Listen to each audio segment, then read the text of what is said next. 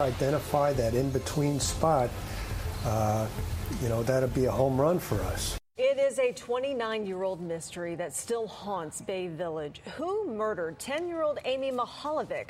The decades-long search for her killer has drawn national attention.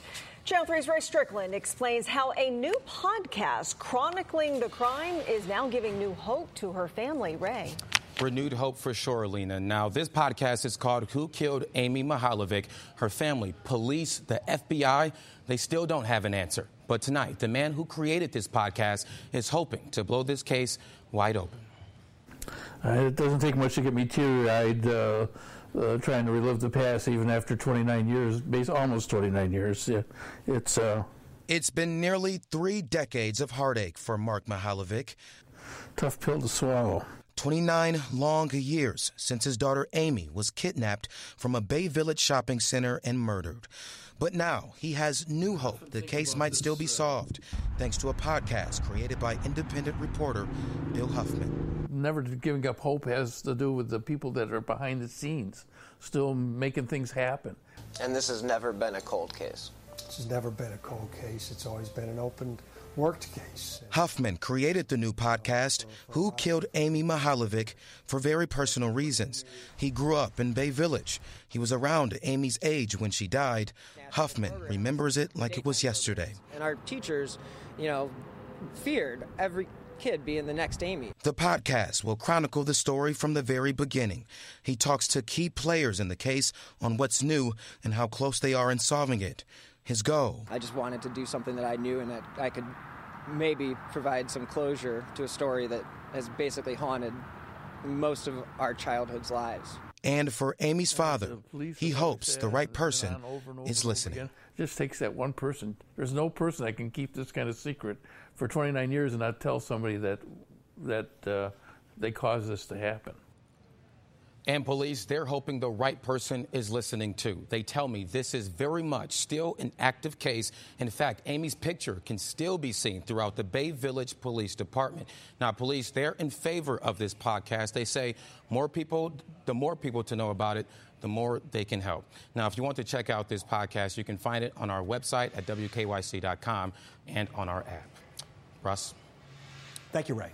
Slow Burn Media and Bill Huffman present this week's episode of Who Killed Amy Mihaljevic, Episode 2. If this is the first time that you are listening to Who Killed Amy Mihaljevic, please go back and listen to Episode 1. It will help make this episode make a lot more sense. Previously on Who Killed Amy Mihaljevic. We immediately took this as a missing person report and acted that way. And then you've got 2 of her classmates who saw a man approach Amy. In the kitchen there, the phone was hanging on the wall in the kitchen. We didn't have, it's not like we had wireless. And Margaret camped right below that phone that night in the kitchen floor, waiting for the phone to ring. They talked about that she had $45 to spend and she was going to go to the mall. So there's some pretty specific details within that conversation that she relayed to her friends. Amy was last seen at the Bay Village Square Shopping Plaza, a popular after-school hangout for kids. She reportedly told classmates it was here that she was to meet a family friend who would take her on a shopping spree. 5th grader Amy Mihaljevic went to Bay Village Middle School on Friday wearing green pants, a lavender and green sweatshirt, and carrying a denim and red backpack. Police found Amy's bike locked up at school, but they haven't found Amy. Is that if it is humanly possible to solve it, it will be solved. On this week's episode of Who Killed Amy Mihaljevic, Amy's case goes national, and the search intensifies and reaches an unprecedented level. I'm John Walsh, asking for your help. If you've seen this child, Amy Mihaljevic, please call 1-800-THE-LOST. There is a reward.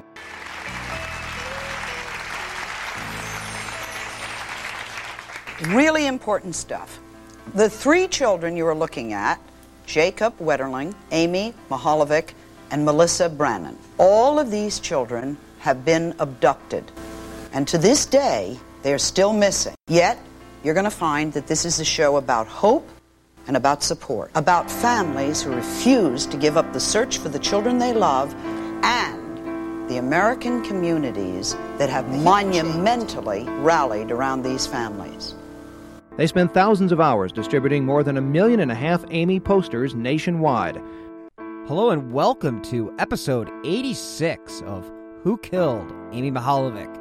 I'm your host, Bill Huffman, and this is a slow burn media production. Generally, I run under the moniker of Who Killed, but originally this show was built around the case of one Amy Renee Mihaljevic, who was abducted on October 27, 1989, from the Bay Village Square shopping plaza in Bay Village, Ohio. Now, this case has obviously been a huge part of my life because I was the same age as her. I have grown to know her family as well as the players involved in the investigation. And with the anniversary, the 31-year anniversary coming up, with the fact that the case still remains unsolved, I figured it wouldn't hurt to just kind of take a look back at some of the older episodes that I've done and maybe fine-tune them a little bit and throw in a couple extra things that have occurred over the last 2 years since the podcast originally aired. Now, again, this podcast did create a little bit of a media stir at the beginning, and I was appreciative of that. And again, I will provide some of those clips in this podcast as well. So, if you are familiar with the show and you've listened to episode 2 before, take another listen because there is some new stuff in there, as well as it's been re-edited and definitely a little bit more clean in the world of podcasting. So, I just wanted to let you know that on this week's episode 86, I am releasing episode 2 of the original Who Killed Amy Mihaljevic series with new edits as well as a couple new media clips inserted as well. So join me again this week as we take a look at the case of Who Killed Amy Mihaljevic. But before we get started, I do want to thank Mark Mihaljevic, James Renner, as well as Chief Mark Spetzel, former Chief Mark Spetzel of the Bay Village Police Department, as well as former FBI Special Agent Phil Torsney for all their time when they did their interviews with me. Again, these are some really high-standing individuals. Phil Torsney is the guy who brought in Whitey Bulger, and if you ask anybody in the FBI community, he is a pit bull and is always one to never give up. So, again, thanks to Phil, Mark, James, Nick, everybody involved, Mark, again, so many people to thank, but I appreciate it and appreciate the news coverage. So again, thanks to you guys, and again, enjoy this episode. As dawn turned to morning, there was still no sign of Amy. There had been no contact, no ransom demands, no body, and no evidence about what had happened in the last 18 hours. Lieutenant Richard Wilson, who was supervising the investigation, realized the situation was becoming dire by the hour, so he called in the FBI. What was referred to in 1989 as the reactive squad of the Cleveland FBI was called in that Saturday, October 28th, 1989, and they immediately went to work. They began investigating the area around the plaza where Amy was last seen, the fields around Holly Hill Farm where Amy took horseback riding lessons, and mounted rangers searched the nearby Huntington Metro Parks that were next to the soccer fields in Cahoon Park. There were now 19 FBI agents and 15 Bay Village police officers on the case. While the search was coming together, the parents were being interviewed, and investigators began following up on leads as they came in. Everything changed that Saturday afternoon when one of Amy's classmates came to the Bay Village Police Department and gave a statement to a detective that Amy had mentioned she was going to the plaza to meet a man who had told her he needed her help in picking out a gift for her mom. There may have been a promise of a gift for Amy, but that was not entirely clear to this classmate. These witnesses' statements would have earth-moving consequences and send the investigation into a whole new direction. Plus, this just ramped up the pressure to find Amy because it was very clear that this abduction wasn't random and that Amy had actually been lured to the plaza. The story of the phone caller was also verified by another classmate, as well as Amy's brother Jason, who had overheard Amy talking about it. With the police and the FBI now working together, there was hope that they would be able to trace the phone caller or find any similar cases and eventually find Amy. Although investigators knew the grim reality that was facing them, nearly 100% of all stranger abductions lead to the child being killed within 24 hours. They searched on, because there was a missing girl, and there was a man out there who had arranged this kidnapping. The local media covered Amy's disappearance as if it was one of their own that had been abducted. The Mihaljevics were a quiet family, and were liked by their neighbors. The idea that this family, or any family for that matter, would be thrust into the media spotlight over their missing child is unimaginable. The first 2 days for the Mihaljevic family probably seemed like they would never end. When I was meeting with Mark Mihaljevic, I asked him about that weekend and what, if anything, he would have done differently. Well, number one, the more I think about it, that Monday, I said, Jay, you need to go to school. I said, you might hear something that nobody else, because it definitely was a talk of Bay Village by Monday morning. And maybe I shouldn't have done that. I shouldn't have forced him to go to school because he was under, even though he didn't show it, he was under stress also, and shouldn't have done that. With the agony of losing their daughter at the end of October, they would have to go on and have holidays and birthdays without Amy. I asked Chief Spetzel how he recalls the family dealing with Amy's abduction. Well, I know that Margaret, they left her room the way it was. They had purchased Christmas presents for her. They left them wrapped. How long that went on, I don't know. But that first year, they certainly did that. That's tough to hear. It's tough to even think about. How do you process that? I can't imagine. And it goes to us trying to make sure that we provide, Margaret's passed on, but Mark and the rest of the family are still there, and we want to make sure we provide that closure. It's important. While the family was dealing with the emotions of being the victims of a complete mystery, the investigators were conducting door-to-door interviews with neighbors and searching nearby cornfields in Avon Lake, ponds in the surrounding cities, and anywhere they could think this 10-year-old girl could possibly be. Amy wasn't one to lie to her parents, but on this day, Friday, October 27th, 1989, she did just that by telling her mom that she had that tryout for choir group. So this person who spoke with Amy not only convinced her to meet with him, he convinced her to lie to her parents. So this begs the question, how did he do this in such a short amount of time? Why was he so comfortable talking to a 10-year-old girl? And how many times did he actually call her? These questions remain unanswered to this day. While most kids in the Cleveland area were planning their Halloween excursions, the Mihaljevic family was in mourning, and the investigators were tracking down any leads that came in. The FBI and the Bay Village police were trying to figure out how to keep the public from worrying that there was some madman on the loose, while teachers and parents did their best to hide their true feelings.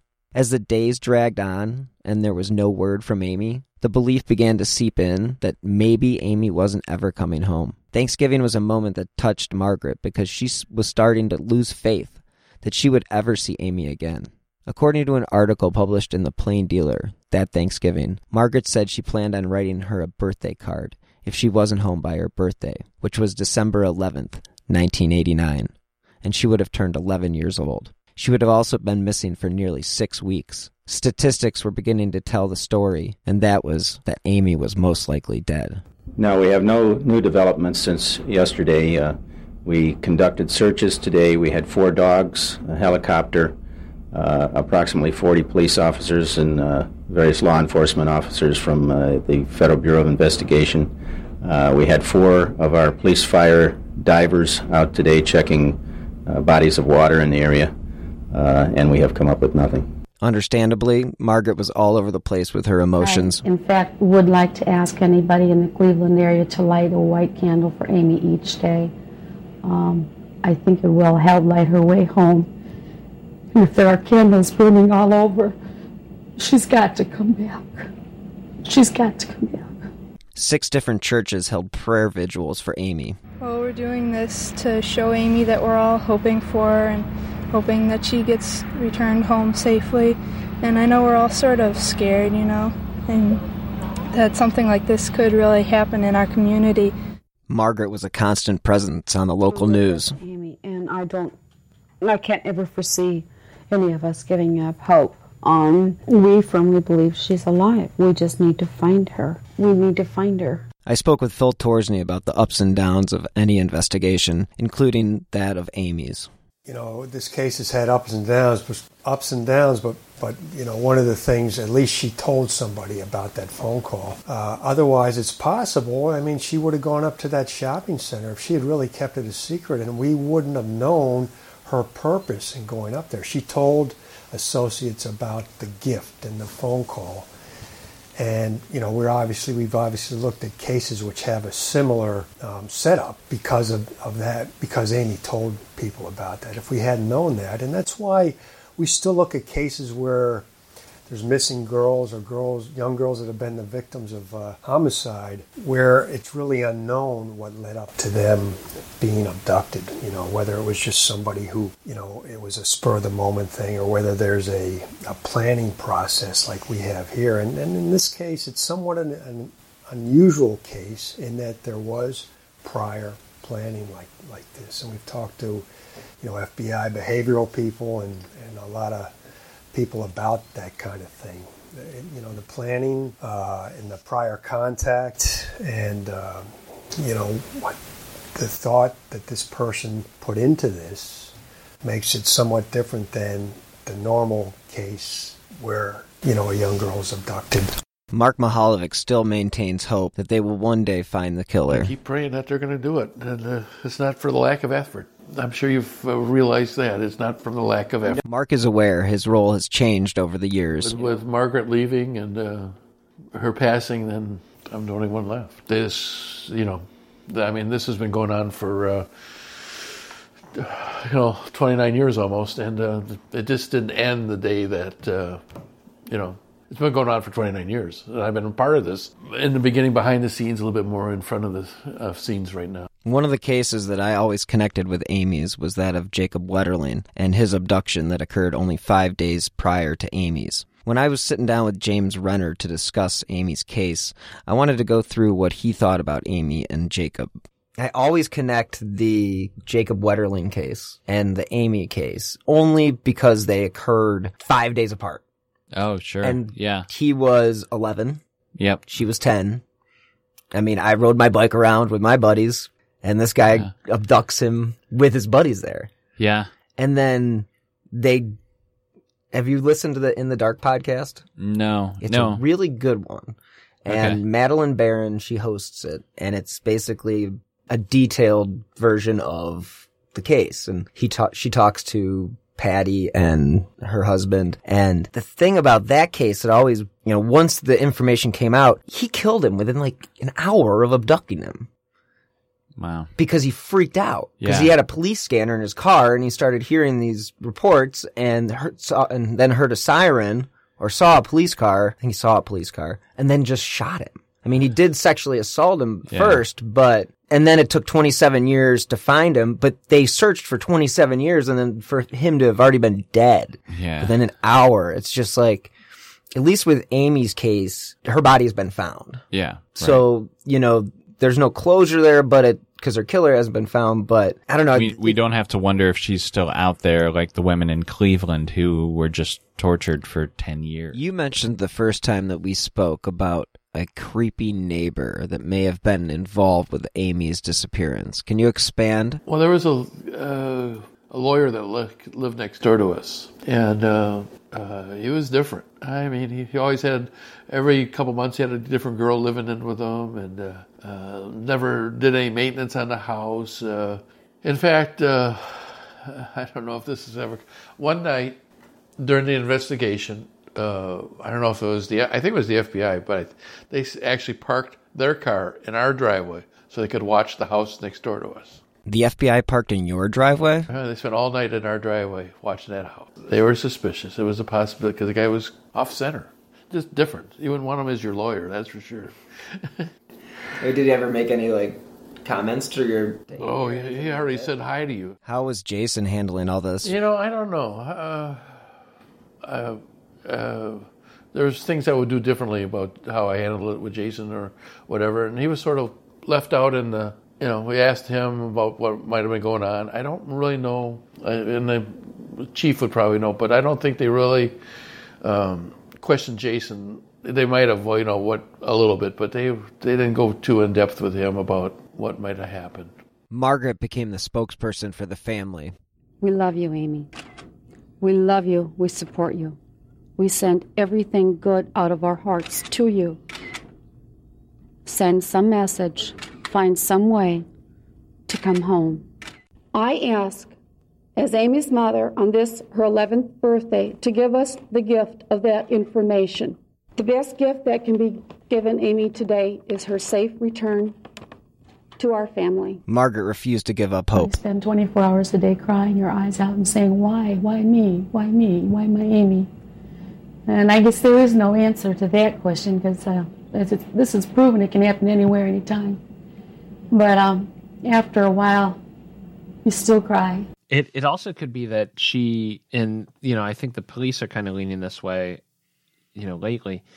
It could be that she suspected maybe it was somebody that she brought into Amy's circle that did this because she was going out to bars. She was, there were men that were interested in Margaret that were in her life, and so. These men, was it somebody at a bar that she showed a picture to that then knew the phone number and address and, so that might be in the back of his. I mean, that opens up so many doors. Oh, yeah. I mean, okay, let's say you're at a bar. You're 5 drinks in. Well, guess what? You're not going to remember what you talked to or who you talked to. Exactly right. Was she a day drinker? I mean, did she drink during work and stuff? I mean, was she I've been told, yes. Yeah. That it was that bad. Now, was it that bad before Amy went missing? Yeah.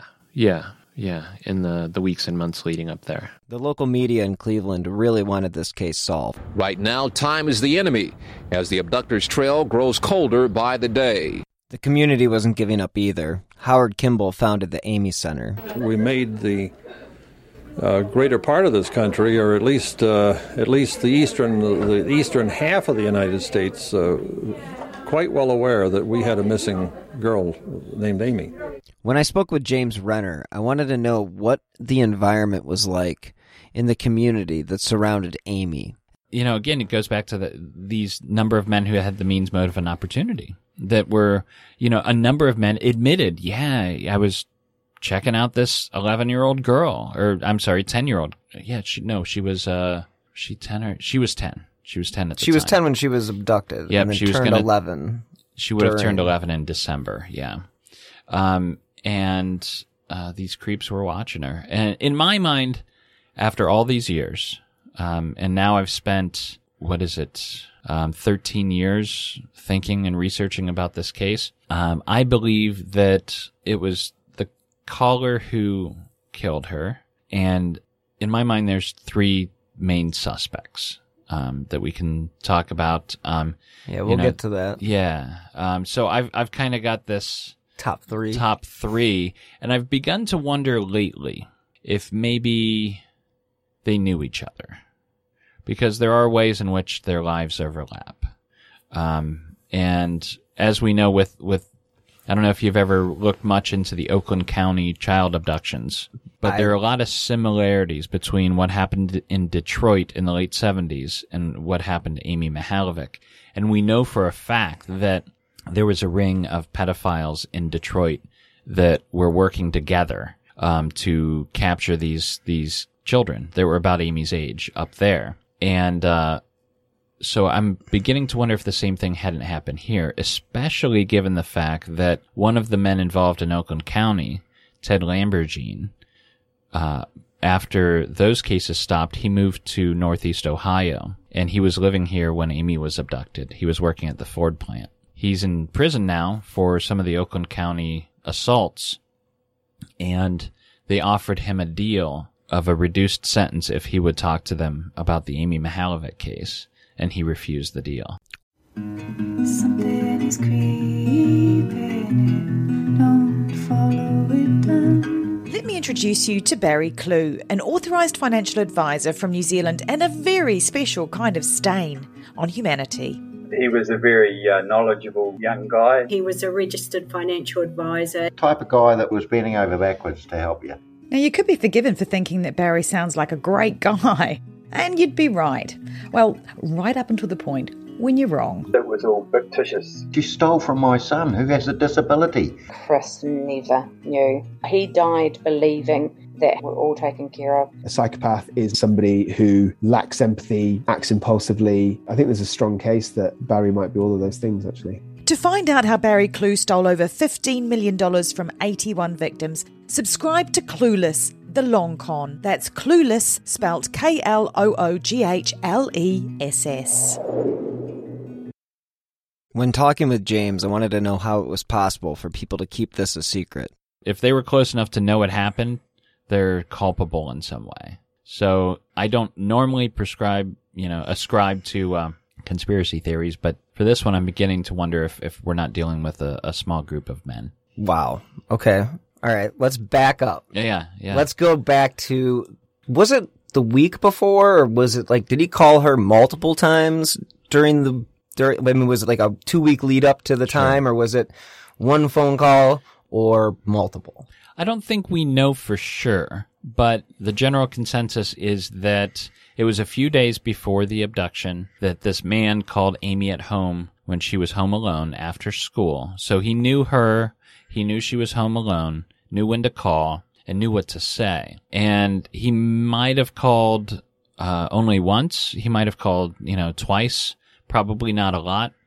But he used that line, hey, I work with your mother. She just got a promotion. Why don't you meet me on Friday at the Bay Plaza, and I'll take you to buy a gift for her, and it could be a really nice surprise for your mother. And maybe he knew she was fighting with her mom at the time. Maybe he was that close.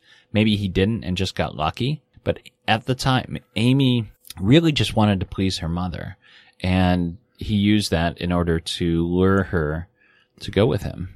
I asked Phil Torsney about the ups and downs of an investigation such as this. Peaks and valleys, ebbs and flows.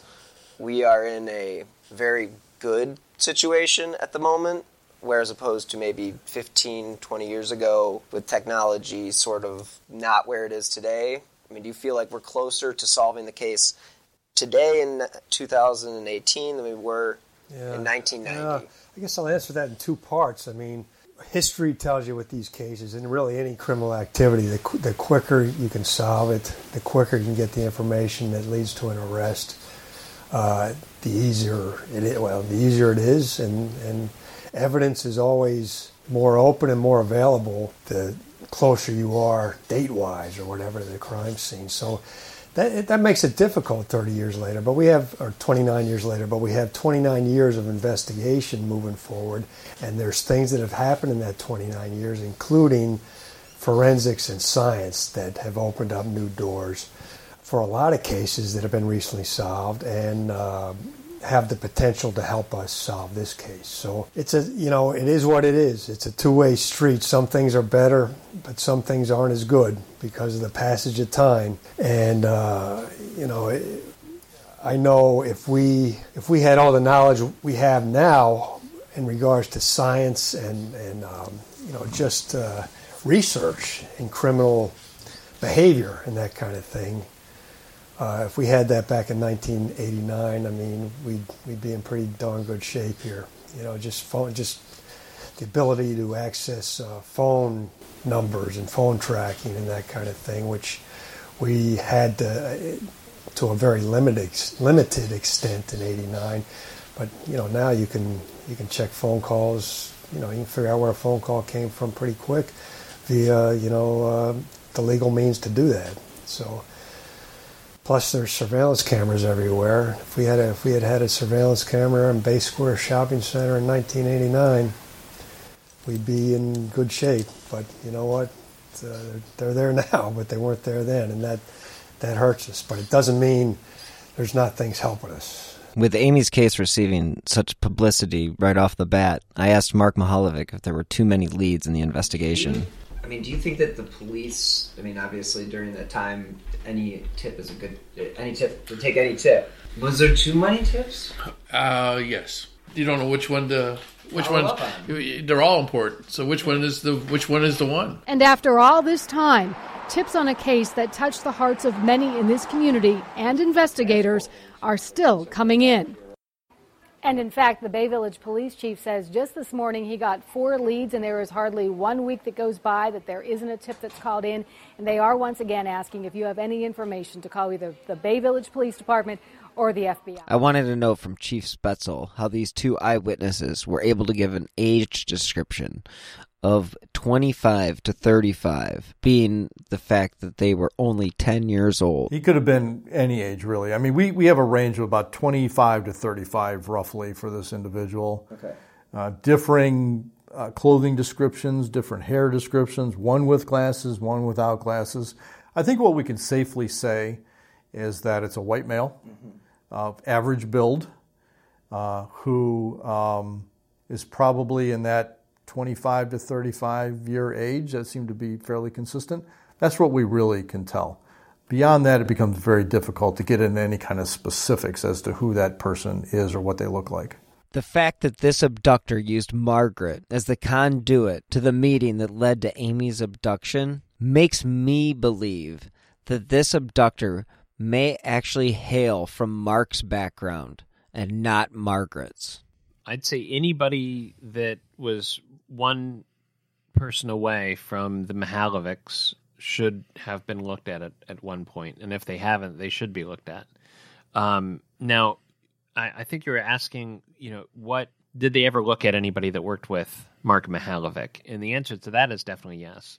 So, in the famous picture of Amy that we've all seen, she's wearing these horsehead earrings, these turquoise horsehead earrings. Those were actually given to her by a man who had worked with Mark Mihaljevic at one point. And he had, if I'm getting this story right, I believe he had a daughter about the same age, and they were both into horseback riding. So he got a couple sets of these. And he gave his daughter one, and then they gave Amy the other set. So, when the police heard about this, of course... Conspicuous story if you end up with those horse earrings. Yeah, right. I mean, just saying, oh yeah, of course I bought 2 pairs. So they definitely looked into him, but I've talked to him on the phone, and he's married. He seems like a real decent guy. Mark doesn't have anything bad to say about him, so, I don't think he's a serious suspect, but that just shows you that they were very much taking a look at Mark's coworkers as well as Margaret's. I still can't get over the fact that Amy was lured to the plaza with 1 or more phone calls, knowing that she had never lied to her family, and the fact that she actually went out of her way to do so on that day, October 27th, 1989. It just makes me think that this person had more to do with the Mihaljevic family than anyone may have realized up until this point. It's just bizarre in the sense that, well, one, how he was able to get her to actually go along with it, and then 2, the fact that he had tried it before with other girls. Yeah. So that becomes, in my mind, the most important clue is before Amy's abduction, he was calling a number of other girls that were Amy's age, kind of looked similar in appearance, and these other girls were from North Olmsted, which is one township south of Bay Village. So the key to finding out the identity of Amy's killer is figuring out how the girls in North Olmsted intersected with Amy in Bay Village, because they must share some sort of habit, of going someplace. And because this man, whoever he was, had to have known all these girls and had to have had a way to get their phone numbers.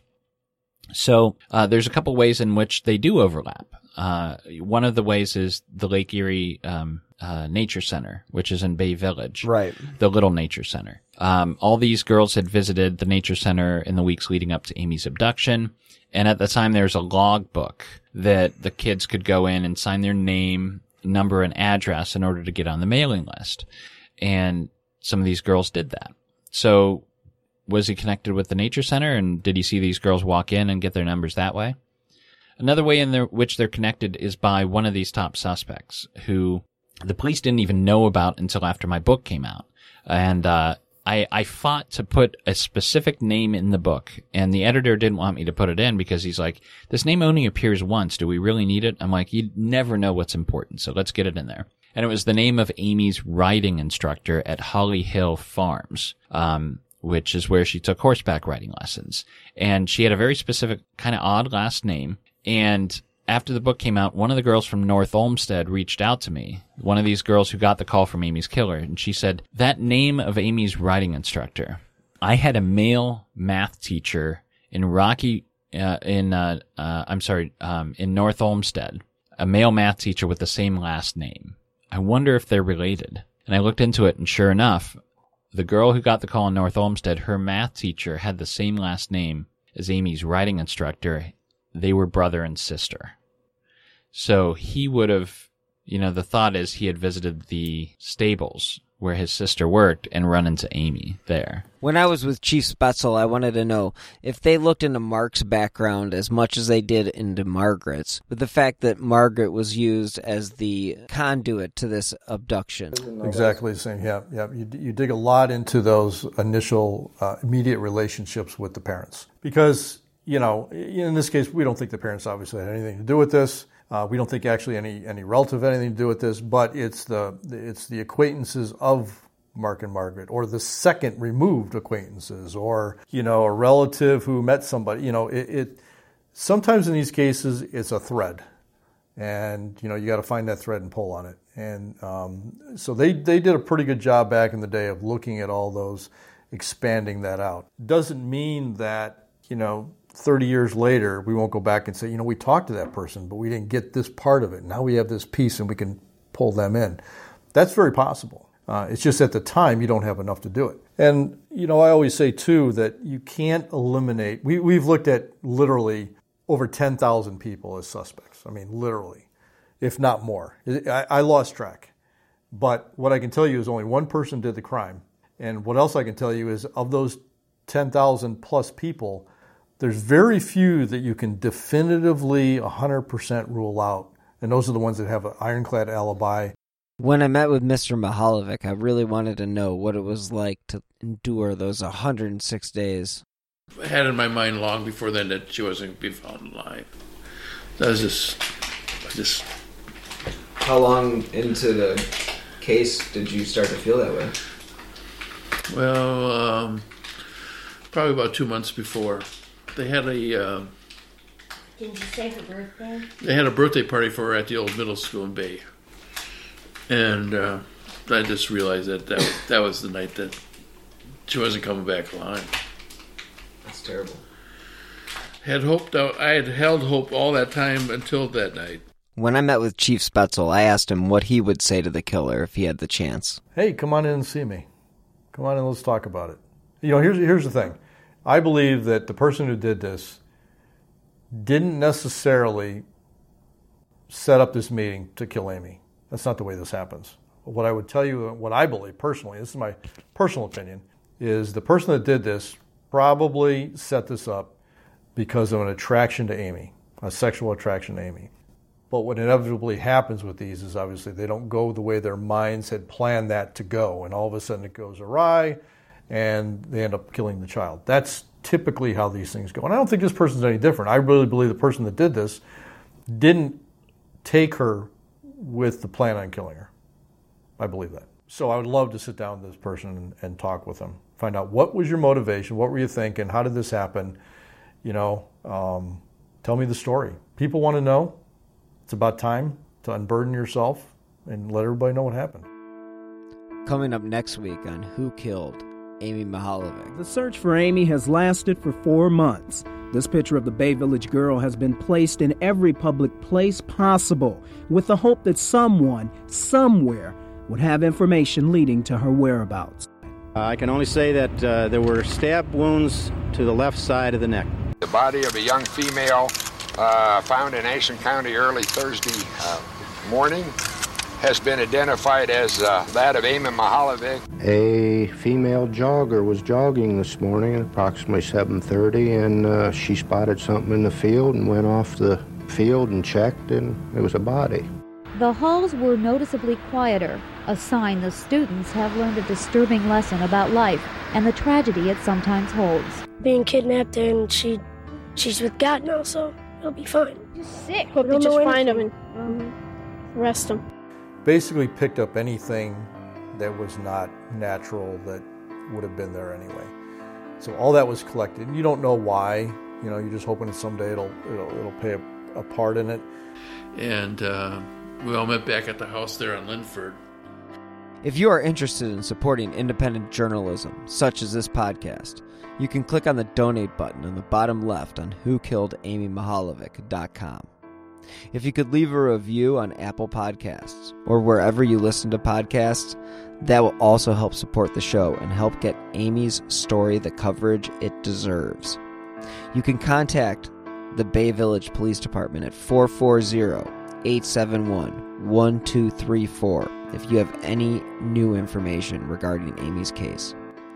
The FBI is offering a reward up to $25,000 for information leading to the arrest and conviction of the individual or individuals responsible for the death of Amy Renee Mihaljevic. Anyone with information concerning the murder of Amy Mihaljevic should contact the FBI at 1-800-CALL-FBI. You may also contact your local FBI office or the nearest American embassy or consulate. Thank you for listening to this week's episode of Who Killed Amy Mihaljevic. Stay tuned for next week's episode, where we take a deep dive into the discovery of Amy's body.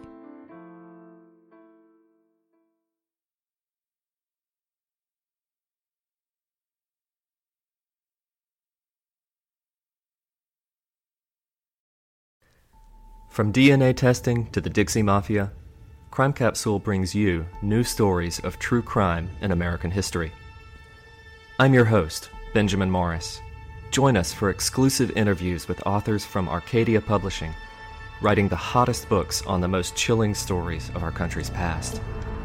You can find us wherever you get your favorite podcasts or on evergreenpodcasts.com. Crime Capsule. History so interesting, it's criminal.